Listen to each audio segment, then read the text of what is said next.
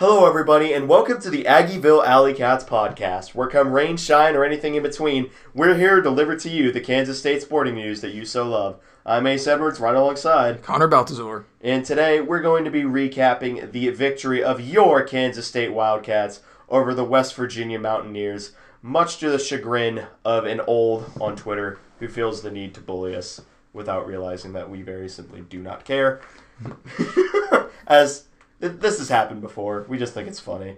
But let's just get right into the meat and potatoes of the episode. K-State won by doubling up West Virginia. It was a 34-17 victory, and a victory in which we never once trailed in this game.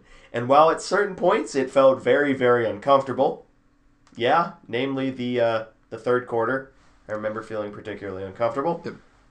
But we never once trailed, and when looking back on it, it was a pretty dominant victory by the Cats. Yeah, and honestly, the third quarter got off to an unusually good start because we actually scored a touchdown, and we were up 24-3 for a while in the third quarter, but then they drove right down the field. They got a touchdown, and then they got another touchdown at the very beginning of the fourth quarter, in the first few minutes, but Cats able to score on their next possession. And then they were able to tack on a field goal a little later. So the game did get a little closer there for a while. It was a one-score game briefly, but K-State was able to pull away. Yeah. So now let's go into the general game day recap. Let's start off on the offensive side of the ball. Actually, do you want to take offensive or defensive side of the ball? I'll take defense. You go with the offense. Sick.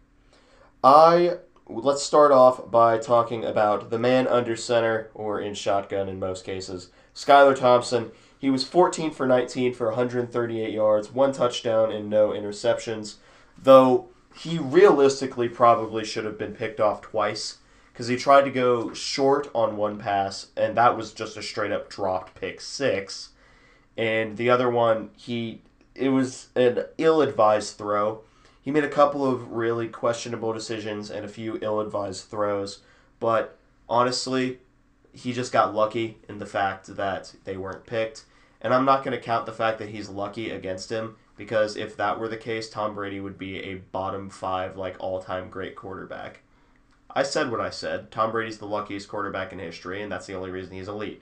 Anyway, we're going to get hate mail for that one. That's okay. I'll take the brunt of that one. It's whatever. Yeah, it's whatever. But yeah. And then, I don't know if you mentioned it, but there was the pick that Skylar, really, really, really bad pick, but got bailed out because of the most obvious targeting in human history. Yeah.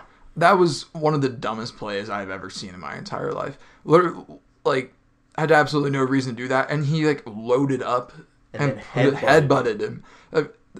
Textbook targeting, that was one of the easiest reviews I've seen in a while. You guys, he might be stupid. He is. He might be stupid. But anyway, Deuce was himself 25 rushes for 121 yards, one touchdown, 2 receptions for 6 yards. Joe Irvin got himself in the game. He had 9 rushes for 31 yards, including a long of 22, with 1 touchdown.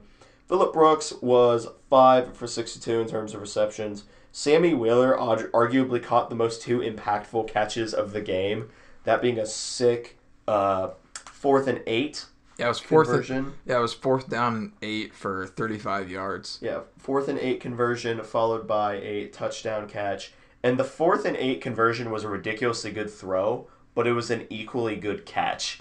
Yep. Yeah, that was a really, really tight window that Thompson fit that into. It was definitely his best throw on the year. And it was in a game where his accuracy was pretty hit and miss, and he was making questionable choices. And that was just a perfect ball. Exactly when we needed it. And then, like you said, Wheeler made a very good catch. He's been pretty quiet this year for the most part, especially relative to how he was used last year, where he was kind of a chunk play receiver. Kind of had that Amada Bebe role. Mm-hmm. Except instead of this route, just the seam or the post, he was just running the cross on the bootlegs. Yeah. So... Then we had a collection of receivers get 1 reception. Nick Lenners had 1 for 10. Howell 1 for 7. Cade Warner was quiet today, which honestly surprised me. 1 for 4. And then Landry had 1 for 4. But I think the biggest story of the day is how much our offensive line really stepped up. Because if you go back and listen to the preview show, we were very, very apprehensive about specifically the interior of our offensive line. Yep. And they performed admirably. Yes, they gave up 11 TFLs and 1 sack. A lot of those were on outside running plays, where the offensive line is kind of... Yep. And then some of those TFLs also happened at the very end of the game when it was already wrapped up and Jaron Lewis was in a quarterback. And it was, they want to save Will's red shirt, which is another story for another time. Yeah, but there was a couple handoffs to Joe Irvin, which also hurt his averages. Instead of kneeing it out, we gave Joe a few handoffs to the outside, and he got tackled for loss. Then RJ, on a jet sweep, he lost a little bit of yardage. So the TFLs do get skewed by that a little bit, but... other than that, the offensive line, they were much better than I was expecting. I was expecting the offensive line, honestly, to perform really poorly, especially the interior, against the pass rush and just general dominance of... mostly Akeem Mesidor and Dante Stills. Yeah, but they performed very admirably. So. Yeah. So now Connor's got you for defense. Yeah, defensively, the team was led in tackles by one Mr. Cody Fletcher, who has really stepped it up as of late. He had 7 tackles with 1 tackle for loss, as well as his first career interception to seal the game in the closing moments. Fletcher, like I said, he's really stepped it up as of late. I've been really impressed with his play. Yeah, as have I. Yeah, and the linebackers just in general have really stepped up. Speaking of which, Green, he had 6 tackles. Daniel Green, 6 tackles with 1 sack, which was the TFL. And that was a pretty crazy sack because that was the play where Stubby just detonated the running back, but it was a read option, so it actually didn't mean anything. Stubby coming in with the motor play of the game. Yep, and then Daniel Green and Jarrett Dagey. I don't even know if it was a designed read. Honestly, I think Dagey just saw Stubby coming in and just kept the ball. It's like, I don't want you to die. I think that's what it was. And Daniel Green read that, so he saw Stubby took care of his assignment, so he went and took care of Jarrett Dagey, which led to a near second straight punt block by Ty Bowman again in the exact same hole. And West Virginia saw the issue they had on punt on their punting unit and just said, we're just not going to do anything about that. And so it nearly bit them twice in a row.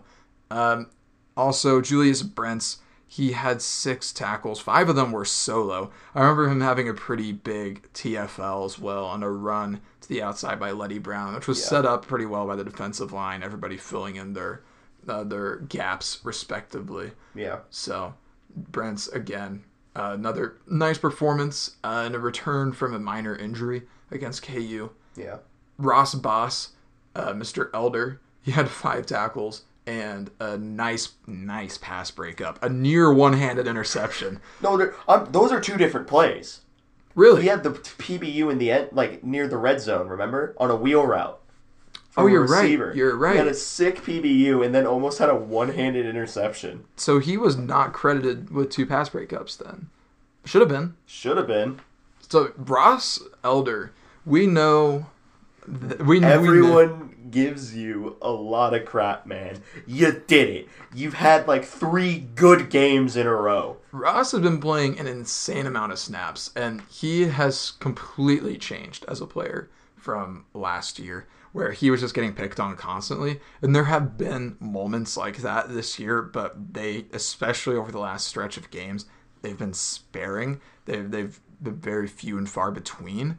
And he has really played the part of Power 5 safety and doesn't look out of place as much anymore. He's been impressive. I hesitate to say, but I'm really liking what I'm seeing from him. I admit I never thought I would say that in my entire life. But Ross, if you told us that when we started this show, we would have laughed in your face. The most insane person on planet Earth would have laughed in your face. Yep. But the Ross boss, he had a good game. Near one-handed interception. If you remember the play Russ Yeast had against TCU, where he nearly had a one-handed pick later in that game. It was basically the exact same thing. Same part of the field, too, which is really weird. But then we have Mr. Jerome McPherson. He had 5 tackles, as well as a pass breakup, which also should have been an interception. Yep. I remember that one pretty clearly. It was a 3rd down, I think. And Jerome, he was... I don't remember him making any bonehead plays for the most part. So, which he kind of had been here and there.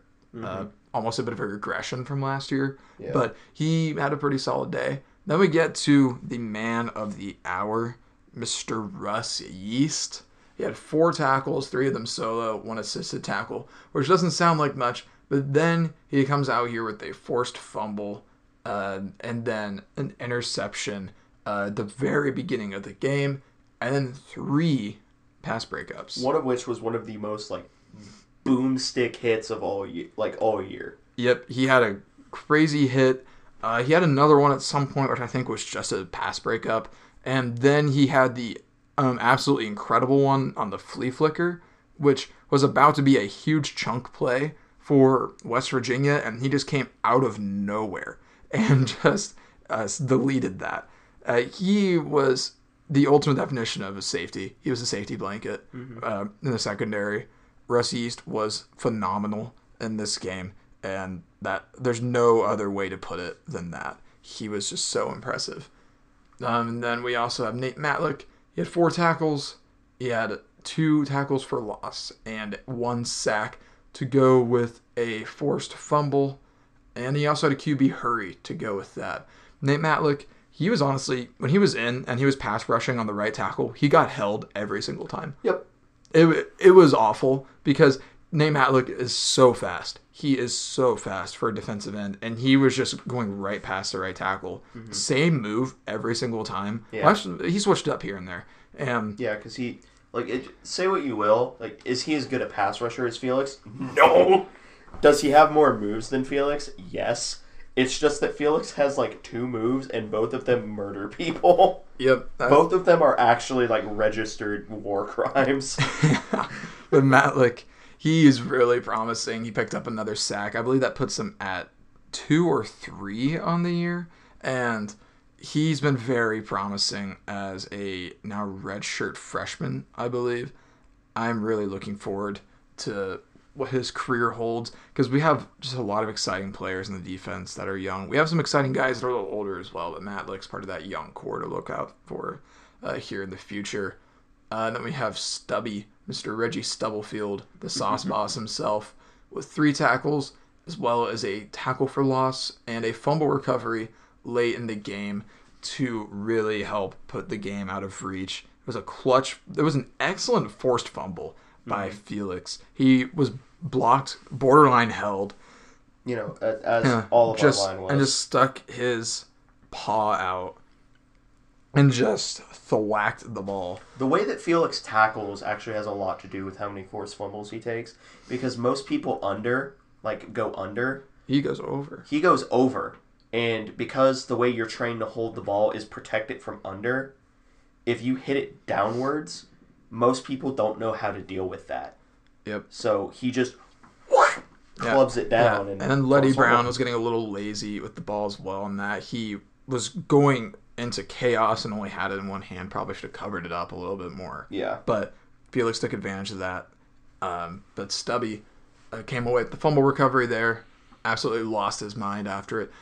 We've said before, I'll say it again, we love Stubby on this podcast. He is incredible.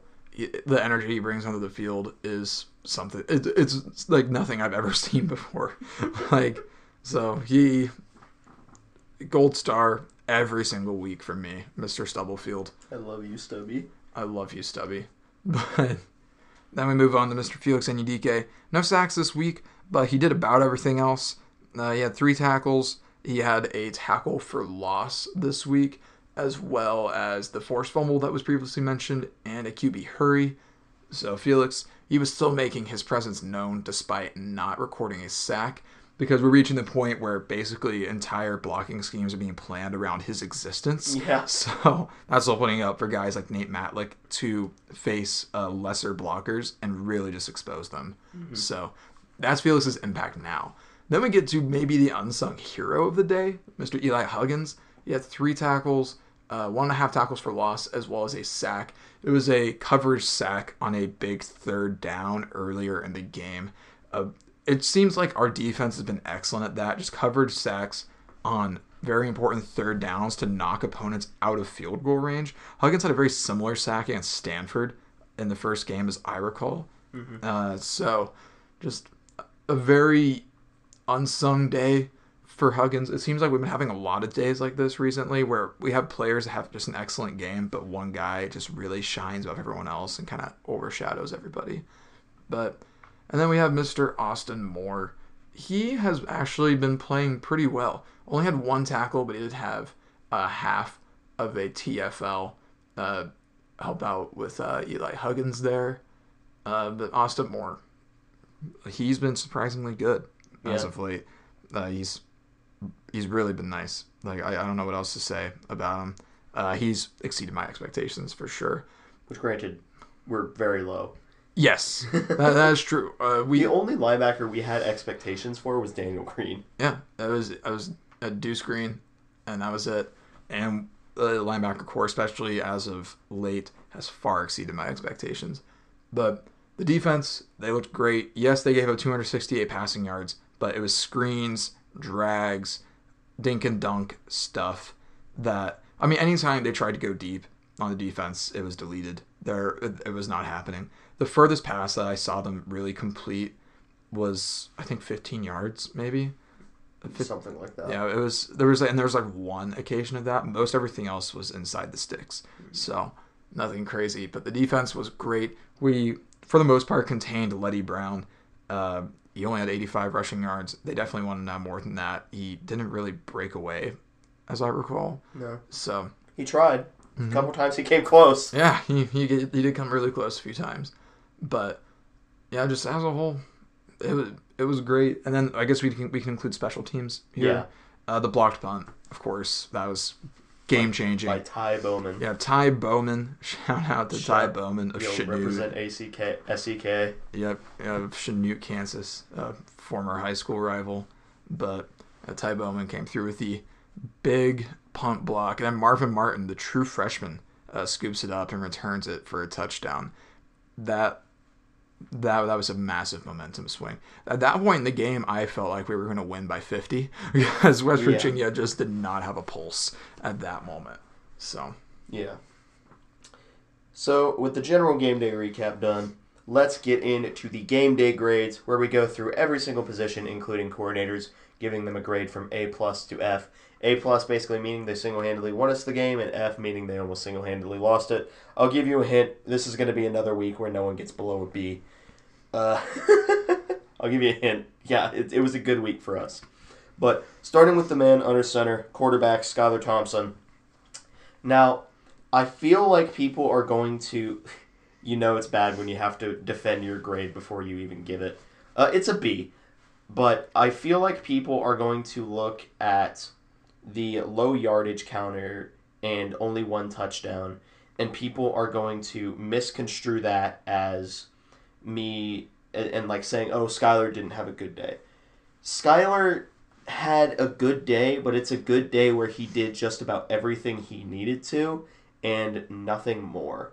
And my expectations for him were higher, but he did everything he needed to, so therefore he gets a B. If those picks stand, he probably gets knocked down to a D. But again, I'm not going to hold the fact that he's lucky against him in grading. Yeah. I went ahead, I was a little bit more harsh with Skylar. I gave him a C+. It wasn't because he was bad. It was because he was fine. He had the one big-time throw to Sammy, and he did throw that nice touchdown to him as well. But he was a bit more hit and miss. It was definitely his worst game in a little while. Yeah. Which doesn't mean it was an awful game, especially for what our offense requires, which is not a ton from the passing game generally, especially when the run game's working. But yeah, he was efficient, 14-19. That's good. But like we said, he had the bad pick that was overturned. It was a really bad pick. Just looking for Knowles, just did not see the underneath coverage. But the targeting wiped that out. And then He had the near interception a little later. I think it was also to Knowles, maybe. That went through the defender's hands. Other than that, not a ton of major mistakes, but those were two really, really bad mistakes from Skylar. And other than that, he did what was asked of him. Had one or two scrambles out of the pocket that I recall. And all around was pretty good, but didn't do anything spectacular. So I remain with a C+ for him. Maybe that's a little bit harsh. He may have earned a B-, but I'm going to go ahead and stick with C+. I'll stick to my guns there. Someone you know is definitely going to say you're too harsh. Yes, there is somebody that I know that will definitely text me about this. But anyway, let's get into the running backs led by both Deuce Vaughn and Joe Irvin. And this is one of those times that I was flirting with giving them just a straight up A, but there are also a few times looking back at it that there were holes that they just kind of missed, especially Joe. For all of Joe's like great traits, like he's a violent runner, and he does have a few moves. Where he really falters is that he's very much a pick a gap and run. Like his vision it's bad. I'm just gonna say he has very bad vision as a running back. Deuce doesn't have that same problem, but they contributed quite a bit. No major mistakes, so I'm gonna give him an A-. And the only reason it's not just a straight up A, because I feel like there were a few yards left on the field, and also being realistic, I have different expectations for Deuce Vaughn. So, any week that's not like ridiculous. It's like the curse of being an honors student, where you have like these ridiculously high expectations of you, and if you don't live up to like that perfect expectation, it's considered to be a disappointment, even if it's a high mark. Right. No, yeah, I get what you're saying. Just like Deuce. Connor saw my face and just like, well, I'm getting off this topic. Yeah, Deuce. Yeah, he's in a league of his own with this offense. It's clear. It's just very obvious he's far and away the best on the offense. It's not particularly close, honestly. Yeah. But I do think you're right in that the standards are a little different for Deuce at minimum. But running backs, we saw Deuce. And we saw Joe, no Jacardier. He was on kick coverage, but Deuce, 25 rushes, under 21 yards, 1 touchdown, 4.8 a carry. That's pretty good. Joe did most of his damage on the first drive, and beyond that, didn't do a ton. His averages were impacted a bit by choosing to give him handoffs at the tail end of the game as opposed to just kneeing it out. But Joe, he still gets the touchdown early on. He had a really violent run to get that to the 1st and goal. I give an A to the running backs. Flirted with an A+ just because I'm tempted to always. Yeah. But it wasn't quite an A+, especially considering the performance we got out of Deuce last week against Kansas. So that's an A for me. Yeah. Now moving into the pass catchers. This is just another week where they weren't asked to do much. I mean, Phillip was the leading receiver, Phillip Brooks, who's quietly leading the team in receiving. No one knows that. Like, if you ask someone, it's like, who's the leading receiver? Like, that actually plays wide receiver. They're probably like, oh, it's Malik. No, Malik is in second. It's Phillip Brooks leading. He had 5 for 65, but that's really, like, the most notable wide receiver performance. That being said, they didn't have any, like, atrocious drops. They were running fine routes. They just didn't get a chance to contribute that much by the very nature of West Virginia's defense. And we were just willing to take tight ends and running backs this game. So I can't hold it against them, but they still are going to get a B from me. Yeah, I went with a B- for basically the same reasons. Because they didn't do anything wrong, really, but they just weren't given the opportunities to do anything really right. Yeah. So they just kind of chilled this game, other than Phillip Brooks. Brooks, he had a very nice day. Had some very clutch third down catches again. He's just consistently that third down safety blanket. Literally plus 99 to every attribute on third downs. I believe you. 'Cause, yeah, the 5 catches for 62, I think at least 2 or 3 of those were third downs. So maybe more. We're just addicted to running mesh with Brooks as the first read on third downs. It works. And it works. It works every time. And no one defends it. I don't know why, but that's just how it's been working. But and Brooks was really nice. But other than that, like you said, there's not a ton of contribution. From the receivers, Howell had a catch on a long third down that didn't make it to the first down because he was well short of the sticks.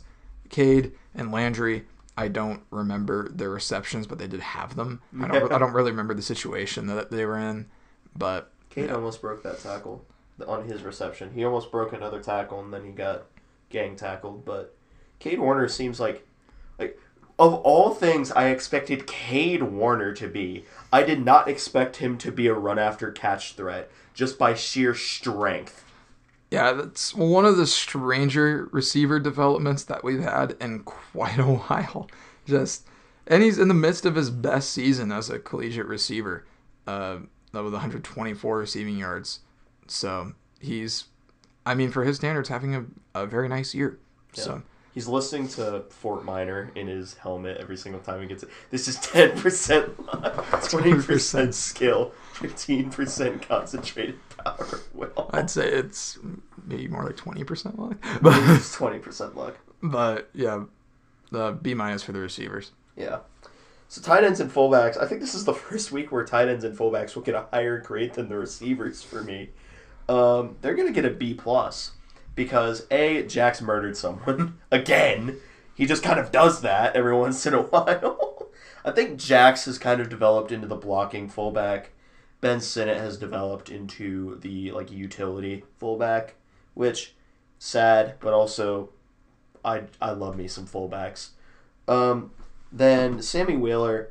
Honestly, if Sammy Wheeler doesn't have those catches, if those are made by a receiver, we're flipping the grades for receiver and tight end for me. But Wheeler, honestly, is single-handedly kind of carrying this grade up to a B+. Yeah. Wheeler was absolutely clutch in this game. He had the big fourth down catch. That was such a gutsy call to roll with that. Because I know Kleiman said in the post-game pressers, he asked Mess if he had a play call. He said he did.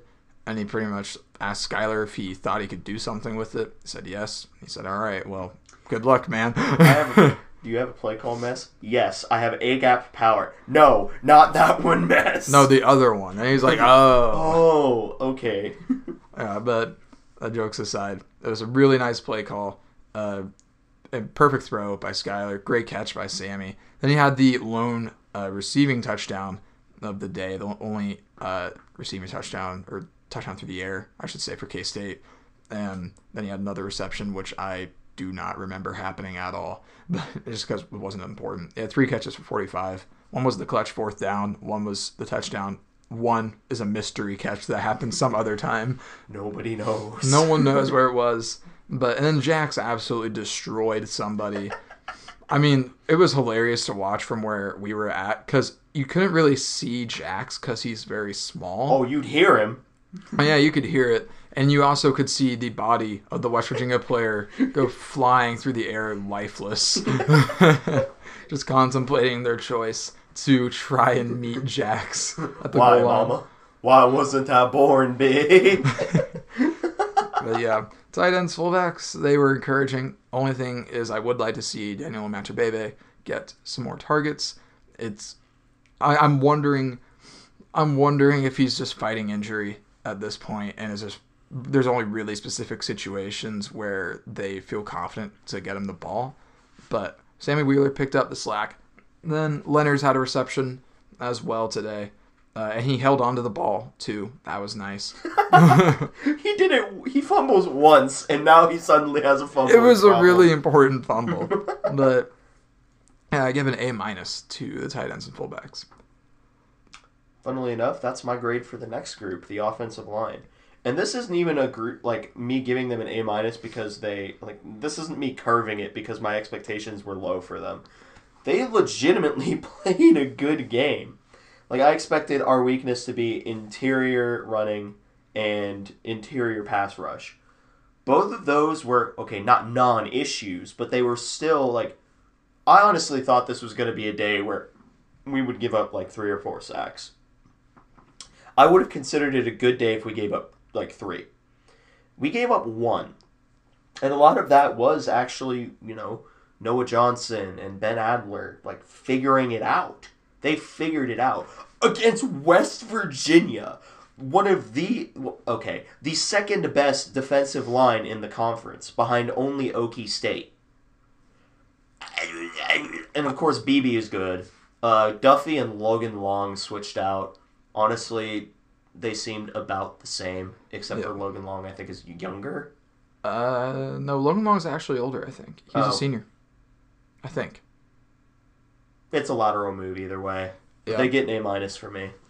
But yeah, I flip-flopped with you on the grades from the last group because I give a B+ to the offensive line. They, like you said, they far exceeded my expectations. I was going to this week thinking I was going to have to give them like a C- or a D+ because I was expecting to see Noah Johnson getting absolutely just eviscerated every single play, which you would not be wrong to assume that's what would happen. But we seemingly figured some things out in pass protection headed into this week because the pass protection was actually really good. And the running lanes, they were there for the most part as well. There were moments where there were some TFLs, especially kind of later in the game. But that's to be expected as the line kind of wears down and they lose stamina. But they still get a B+ for me. They were really good. They're really pushing an A- there. Yeah. And from what I can remember, there were no like plays that I can think of that were like instantly blown up.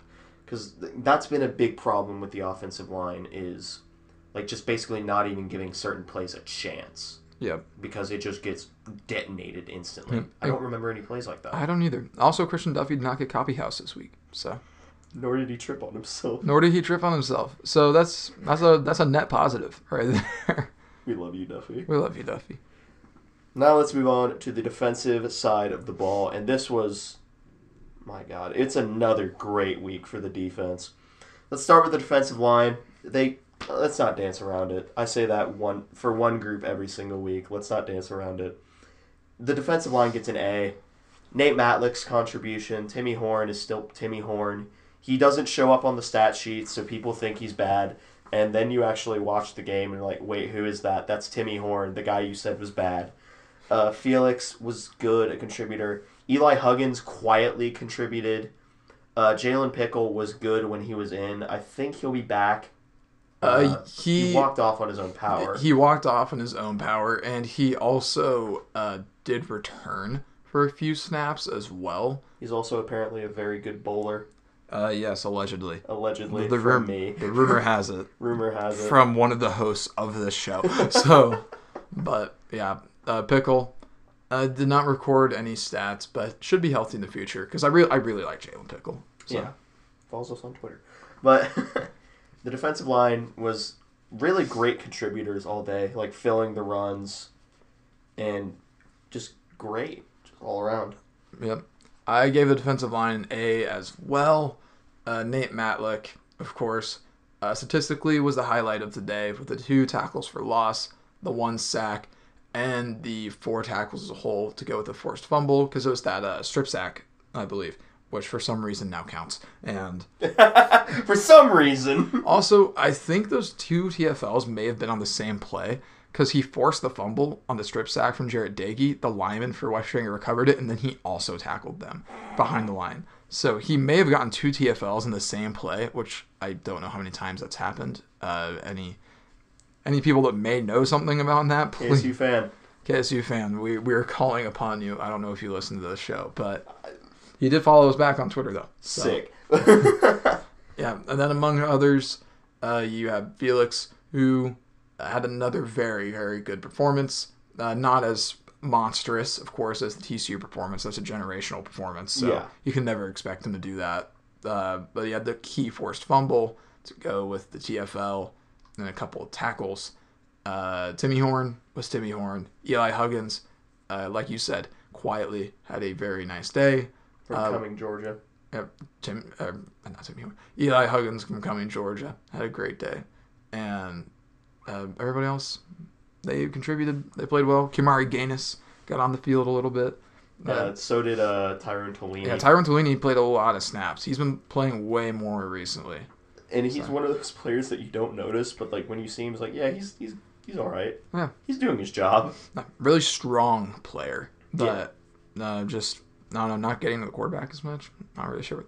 I think he's more the run stopping end. That's probably it. But anyway, next group is the linebackers, and this was a group that we keep saying surprises us. This was another game where they were really surprisingly solid.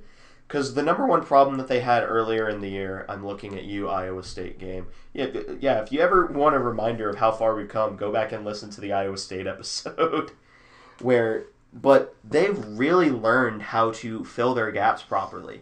And fill their gaps quickly, and then make sure the play never gets started. Because that was the key for getting rid of Leddie Brown. Make sure his one-cut nature does not shine through, and he doesn't just, slash you up.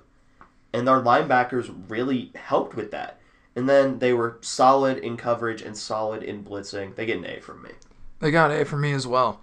Like you said, the linebackers have just completely turned their season around from being arguably the worst unit on this defense for a brief stretch of time to, at times, looking the best. And Cody Fletcher has completely blown my expectations out of the water. Daniel Green he's become everything I hoped that he would become. He was really what the linebacker room, their success hinged on going into this year. And he has completely stepped up in every sense of the word and has become a leader of this defense. With his 6 tackles and a sack of Jared Dagey, Fletcher had his first interception at TFL and 7 tackles. And Austin Moore's been pretty good as well. And then Nick Allen, he's been filling in and has been serviceable. So, A from the linebackers. They stopped the run well. They pass rush when they needed to. And just as a whole, they were good. Absolutely nothing to complain about, really. Yeah. Now the defensive backs. Talk about being wowed by a unit. They get an A+. Spoilers, yeah, they get an A+. Russ Yeast had the game of his life. Julius Brents contributed in his limited snaps. T. Denson got in and at times looked like a legit starting corner as a backup. Echo, while he still is if you ask Echo to play in man coverage, he's nails. Zone coverage, I'm starting to see where people are complaining about his depth, but it's not as bad as people say it is. And that's just a corner thing. If they want to play in their zone tightly, they'll play in their zone tightly. But Echo was good. Great even. Denson was good. Honestly, probably our worst defensive back was Justin Gardner when he was on the field, and he was still good. Yeah. Ross Elder contributed. J-Mac contributed. There's not a single minus play that I can truly think of for a defensive back. There are some plays where you're like, okay, that wasn't the greatest play, but I can't think of a knock on it. Stubby getting the fumble recovery. The defensive back seemingly did everything right this game. So they get an A+ from me. I gave him an A+ as well. Because if for no other reason than, like you said, Russ Yeast had the best game of his K-State career, and it's not even close. He started out with a bang with the interception on that first possession. It was a poor throw by Jarrett Dagey as well as Butterfingers by the West Virginia receiver. He took advantage of the situation, picked it off, completely flipped the script on West Virginia, who elected to receive the opening kickoff, and that backfired completely. And that's why you always defer. Always defer. Always defer. No matter how confident you think you are, you're not. You're not. You're wrong.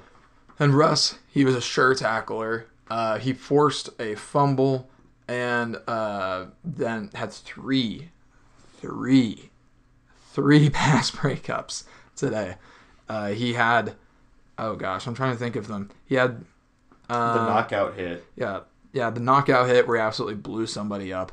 That was the trick play. Yeah, and then that trick play, he had that as well. where on the flea flicker was one of the best pass breakups that I've seen, and where I thought he picked it at first. Yeah, it was just a complete recovery, and he just, because their guy was pretty much open, and he just closed in, and despite the guy getting his hands on it, Russ Yace's music, and he just knocked it out. He had a kind of similar play, honestly, against Nevada, where late in the game, the tight end, I think, caught it, and as he was falling, he just kind of got his hand in and knocked it out. Mm-hmm. Similar play, but even better.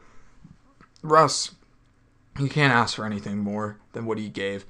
And that's not all. J-Mac was good. He had his own pass deflection. Ross Elder, he had the near pick as well as the pass breakup at another point in the game. Stubby had a big TFL. Blew up a running back that didn't have the ball, but that allowed for Daniel Green to make a play of his own.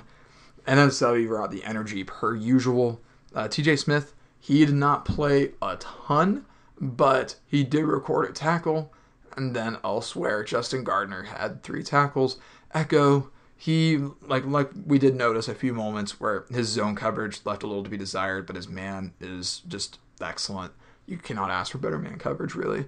And then Julius Brents, he had the big TFL. Was actually really going to run support. And the biggest concern about him was his willingness to step up and run support. Yeah. So, just as a whole, excellent performance by the defensive backs. And it's not something that you would look at on paper and think they were great. They gave up 268 passing yards to Jarret Doege, but that's 6 yards per passing attempt because he had 45 pass attempts in this game, and he's not a good quarterback. So, yeah, and he threw 2 picks, one of them to Fletcher, who was not thought of as a coverage linebacker. Because he's not. Now, granted, it was late, but still. And then he was just off on a lot of throws. One of his touchdowns, you could argue there was a missed holding call on Felix, which granted you could argue many missed holding calls on Felix. And Nate. Yeah, and Nate as well. Nate, every single pass rush he had, he was being ripped down by the right tackle. But yeah, he got his regardless, so why it doesn't matter. But Jarret, not the best quarterback already, but the defensive backfield, they did not even give him an inch. They did not let him do anything deep. Everything that went deep was denied. It was basically all screens, drags, slants, easy stuff for Jarret Doege. I mean, just anything within 10 yards they were begging for. And defensive backs, just really, really good. They were everywhere they needed to be to prevent the big play. Yeah. So, all A's for the defensive units. Then we can get into the coordinators. Let's start with Courtney Messingham, who is continuing the trend of making me believe that he's just a completely different person. Because the main play that everyone will point to is that gutsy 4th and 8 call, which was quite literally one of the best play calls that he's had here at K-State. But this was a truly, I'm not going to go as far as to say a masterclass, because I feel like that's a bit of a hyperbole. But he had an excellent game play calling. He seemingly could not be wrong in some cases. The only problem that would happen was sometimes the execution would break down. And, that just kind of happens as a coordinator. You can't have everything go perfectly your way in execution. But Mess could do no wrong, and the only reason he doesn't get an A+ is because I would like to see him kind of coach those plays a bit better in practice to where they get executed more often.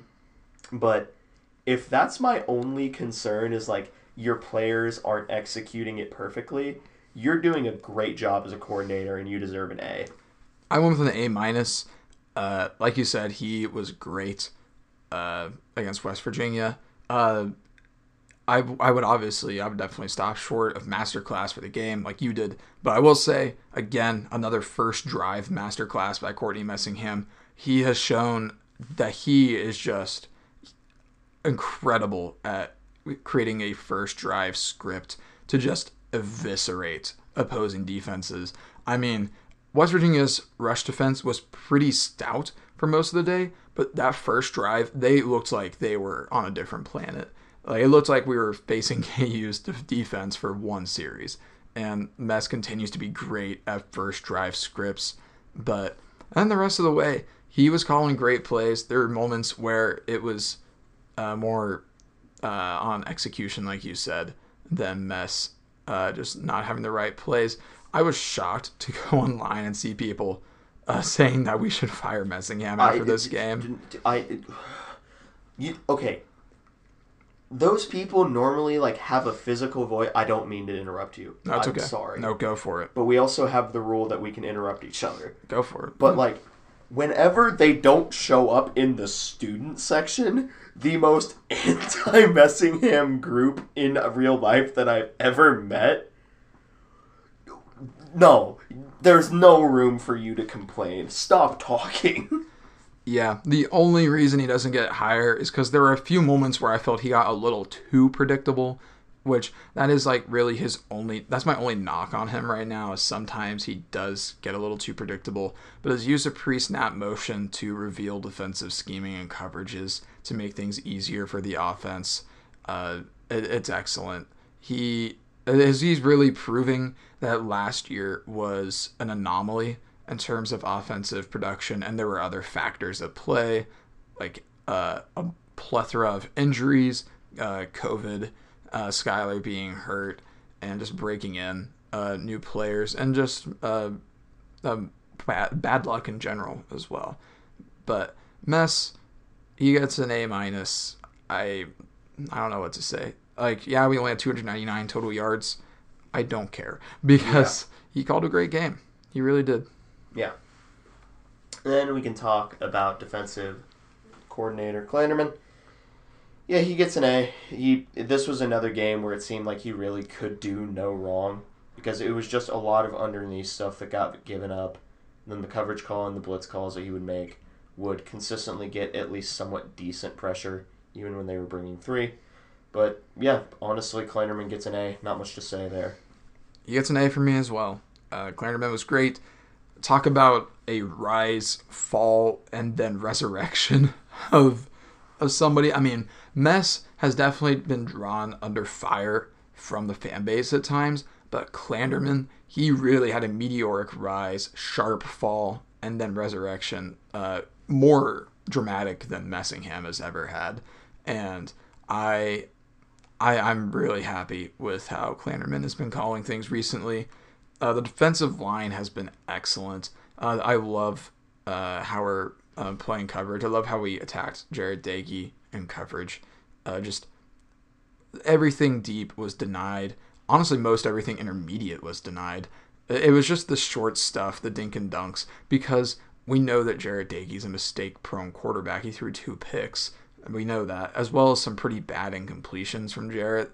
So we knew that just leave it short, he'll get some there. But he's also going to make mistakes, and we can just rely pretty effectively on him to just screw up here and there. And Klanderman, another great performance from Mr. Clandy.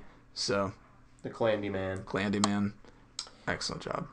I'm surprised we haven't said that before. But anyway, we may have. I don't know. Now we can get into, the MVPs, and simple. We're not including Deuce because it's always Deuce. We'll go for offense, or at least I will go. I'm not going to speak for both of us. I'm going to go on offense, Sammy Wheeler, and then defense, Russ Yeast. I have the same people. There's people that you can make an argument for that aren't Sammy Wheeler and Russ Yeast. Like you could say Phillip Brooks, honestly. He was clutch on third downs. You can say Deuce because he's Deuce. Those are the 2 main arguments on offense, but Sammy he made the clutch 4th down reception, and he had the big receiving touchdown to put us up 24-3. So I have to go with Sammy on offense. And defensively, even though there were some great individual performances from Nate Matlick, Eli Huggins, Felix and Udike Uzama, and then the linebackers as well, Fletcher and Green, Russ runs away with this MVP. So it's Russ. It's obvious for me. Yeah. So now we can go into the takeaways. Not a whole lot to say here. Our defense is legit again. Mob is back. They've regained their mob privileges. Yeah, they lost it for a while, and I was very sad. But I found myself throwing the mob sign up in this game multiple times, and it was good. And I was happy that the mob was back. They had returned. They've been playing well enough that, like you said, they've earned it. The mob has returned. Hopefully, they show up again against Baylor, but we'll get more into that in our next episode. Yep. So stay tuned. This is also a game that proved to me that we can win without like massive chunk plays. We can win just by being efficient on offense, which I remember being a somewhat question. Like if we have to get like a few chunk plays. No, we can just kind of play efficient and we'll be fine. Yeah, I mean, we look at our longest play offensively was a Deuce Vaughn 38-yard run in the third quarter. And then we had a Sammy Wheeler 35-yard reception. Other than that, we had a 22-yarder and a 23-yard reception from Brooks. Like, we weren't blowing the top off of this West Virginia defense. We were just methodically moving down the field for the most part. And we took our time. We played ball control, and we were efficient and effective in what we were trying to do. We didn't have to have a long splash play to Malik Knowles. We didn't have to have a breakaway run from Deuce. We took our time and we played our game exactly the way that we wanted it for the most part. So yeah. Then we already talked about Russ and how he flashed a lot of skill this game. And then something that I feel like has kind of gone under the radar is our discipline was so much better this game. When it was a point in the season, especially against Iowa State, which, again, anger. Yeah. We only had one flag for 10 yards the entire game. That's odd. Like, that's really weird to think about. Yeah, that's a callback almost to the Bill Snyder teams where even in their darkest moments, they still were very disciplined. They weren't teams that were going to get flagged very much. But it was something I honestly I did not see it on the takeaways, and I was going to bring up when I was talking about mess and just how disciplined we were compared to how we have been in previous weeks. I just kind of forgot to. So I'm glad that we had it on the takeaways because I totally forgot to bring it up. But yeah, just the one flag for 10 yards. I think, was it a hold? It was a hold. Yeah. And other than that, West Virginia didn't have any penalties either. Not a very heavily flagged performance or heavily flagged game. They had targeting and illegal motion. Yeah, an illegal motion and targeting. And that was it. The duality of West Virginia. There were as many turnovers at West Virginia had more turnovers than penalties in this game, which is kind of weird.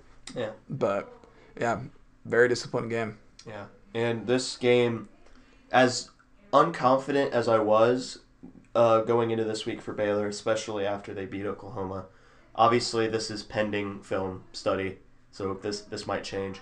This is definitely a team that could, if we play the exact same way that we have against TCU and West Virginia, KU doesn't count. That's KU. KU doesn't count. I know they just beat Texas, but KU doesn't count. Yep. We could very well beat Baylor. Yeah,